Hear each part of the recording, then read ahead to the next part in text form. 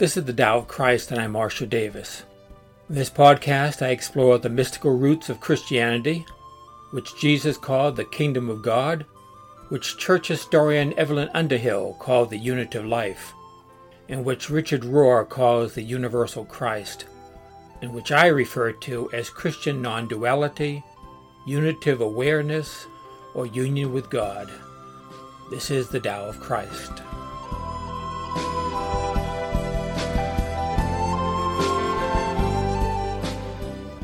Good morning.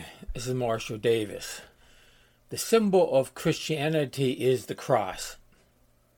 The cross is also a powerful symbol of non-duality, but that is not the way that the death of Jesus is traditionally understood. In traditional Christian thinking, the cross is seen in transactional terms.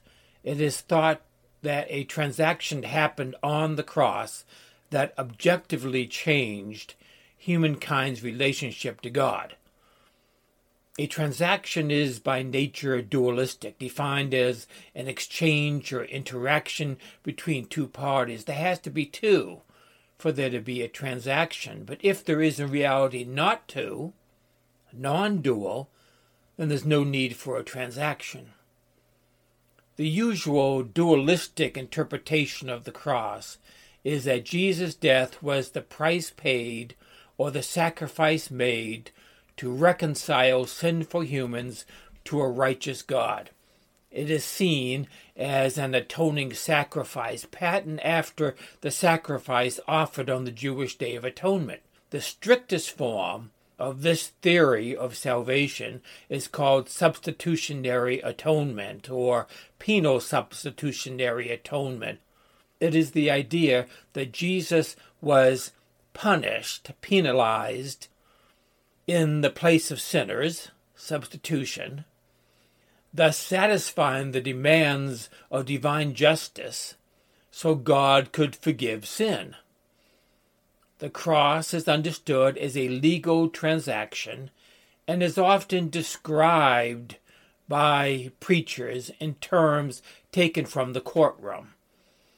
It is based on the assumption that there is a dualism that has to be breached. That model is found in the epistles in the New Testament, but not in the Gospels. If that had been the theology of the Gospel writers, then they would have had Jesus die on Yom Kippur, the Day of Atonement, the holiest day in the Jewish calendar. But instead they place it at the time of the Passover, which is not a temple sacrifice and has nothing to do with the forgiveness of sins or atoning for sins. Now, if one believes in a theistic God as a divine monarch orchestrating Jesus' death, as well as all the rest of history, from his place in heaven, then it would have been easy enough for God to arrange for Jesus' death to happen on Yom Kippur. Then the meaning of his death would have been clear, but it was not until later that this interpretation of Jesus' death arose. The Gospel of John emphasizes the connection with the Passover even more than the other three Gospels by changing the timing of Jesus' death slightly. In the first three Gospels, the Last Supper is pictured as a Passover meal, and the death of Jesus happens after the Passover. In John's Gospel, Jesus dies before the Passover, on the day of preparation for the Passover. In fact, at the exact moment that the Passover lambs were slaughtered. John was depicting Jesus as a Passover lamb. This is important because a Passover lamb was not a sacrifice for sins. It was not offered in the temple. The Passover was a family event celebrated in the home. The Passover was a deliverance from death, according to the Exodus story. The blood of the lamb was not sprinkled or poured out on an altar in atonement for sin, but it was seen as a deliverance from death. In the Exodus story, the blood of the Passover lamb was placed on the posts of the doorways into Hebrew homes in order to deliver them from death, from the angel of death. The cross is understood as a doorway with the blood of the Passover lamb on it. It is a way, a door, from death to life. And Jesus, we saw previously, called himself the door and the way and the life. The death of Jesus is understood as symbolic. It is what John the Baptist meant when he called him the Lamb of God, or in one place actually said, "Behold the Lamb of God who takes away the sin of the world." That has to be one of the most misinterpreted verses in the Bible. It does not mean that Jesus' death atones for sin. It means that it frees us from preoccupation with sin. The Greek word used by John, translated takes away, is used more than 100 times in the New Testament, so we know what it means. It is never used in the sense of atoning for sin or paying the price for sin or forgiving sin. This is a classic case of Christians reading their theology back into the biblical text.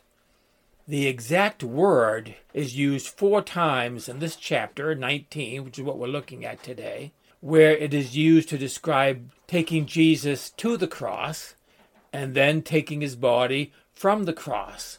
It is used 4 times in the next chapter, 20, in reference to taking away the stone from the tomb entrance and removing the body of Jesus from the tomb. It's not about atoning or sacrificing or paying a penalty.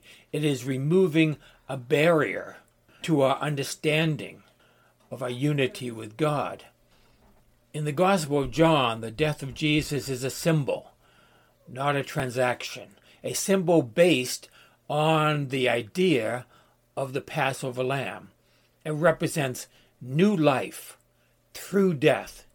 It symbolizes death, the death of the body and the psyche, the death of the separate self. It is the death of the individual self. And it is the individual self that separates us from God. Jesus taught that anyone who would be his disciple was to deny himself, deny his or her self. Jesus taught us to die to self, to take up our cross and follow him. That's what the cross represents.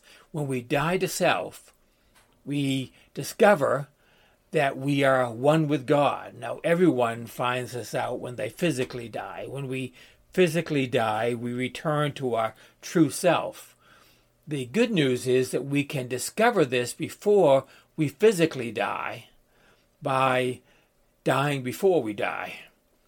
Jesus taught that it's only by losing your life do you gain your life. It's only by giving up one's separate, mortal life do we gain eternal life. That's the symbolism of the cross. The cross of Jesus is pictured as being between 2 other crosses. 2 other men were crucified with Jesus, according to the story, one on his right and one on his left, and Jesus is in the center. The other Gospels go so far as to picture one of the men is good and one is bad. One believes in Jesus and one curses Jesus. This is classic dualism. This is a parallel to the tree of the knowledge of good and evil. Good on one side of Jesus, evil on the other, and Jesus in the center. Jesus is the tree of life. In the middle, just like in the Genesis story, the tree of life was said to be in the middle of the Garden of Eden. He represents non-dual reality that reconciles the 2 opposites. Ephesians puts it this way, "For he himself is our peace, who has made the 2 one, and torn down the dividing wall of hostility." The symbol of the cross is powerful even apart from Jesus, which is why it has a long history before it was adopted by Christianity. The vertical line unites heaven and earth. The horizontal line unites east and west. The two lines converge in the center, which points to the center of our existence, which is identical to the reality of the universe. I like the Celtic cross more than the Roman cross, not only because of my own Celtic heritage, but because it communicates this message better. It combines the cross with the circle, which is a symbol of wholeness or oneness, or the Tao. There's another wonderful symbol of non-duality in John's account of the death of Jesus. It is the seamless robe of Christ. When the Roman soldiers crucified Jesus, they took off his tunic, which was said to be a finely made, seamless garment. It was probably a gift from one of his wealthier benefactors. The soldiers did not want to ruin the garment by tearing it into pieces, so they cast lots for it. And John notes that this was in fulfillment of a prophecy about the Messiah in the Psalms. There has been much speculation about this robe over the centuries. One account says that the robe was later recovered by the disciples. Centuries later, the church cut it into pieces and divided it to protect it from theft or loss, which is ironic. What the Roman crucifiers would not do, the church did. The church inherited the non-dual message of Jesus only to divide it into a message of duality. No less than 6 churches in Germany, France, and Russia today claim to possess a part of this robe. There was even a film about the robe back in the 1950s entitled The Robe. The Church Fathers saw the robe as a symbol for the unity of the church. I think it stands for the unity, the non-duality of reality. Jesus wore this robe, this non-dual identity in life. It symbolized his nature and his message. To communicate the same point, John's Gospel says that no bone of Jesus' body was broken during his crucifixion, that death did not affect the unity of Jesus. One more interesting detail. John's Gospel says that when a soldier pierced his side to see if he was dead, blood and water flowed from the wound. Although commentators will normally focus on the physiological aspects of this, I think it is symbolic. The first letter of John talks about being born of God and says this is the one who came by water and blood, Jesus Christ. Not with the water only, but with the water and the blood.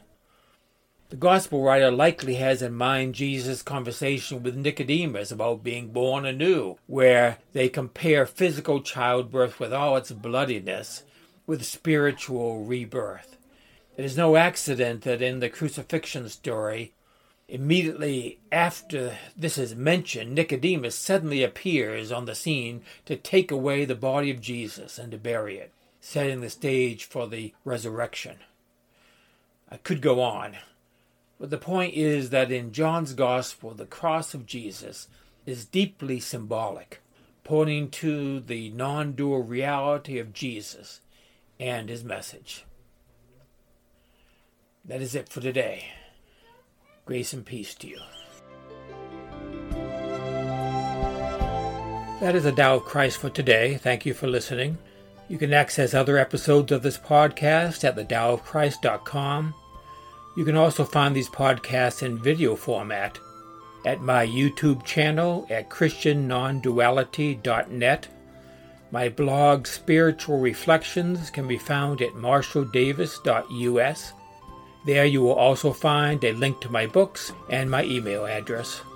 Join me next time for another episode of The Tao of Christ.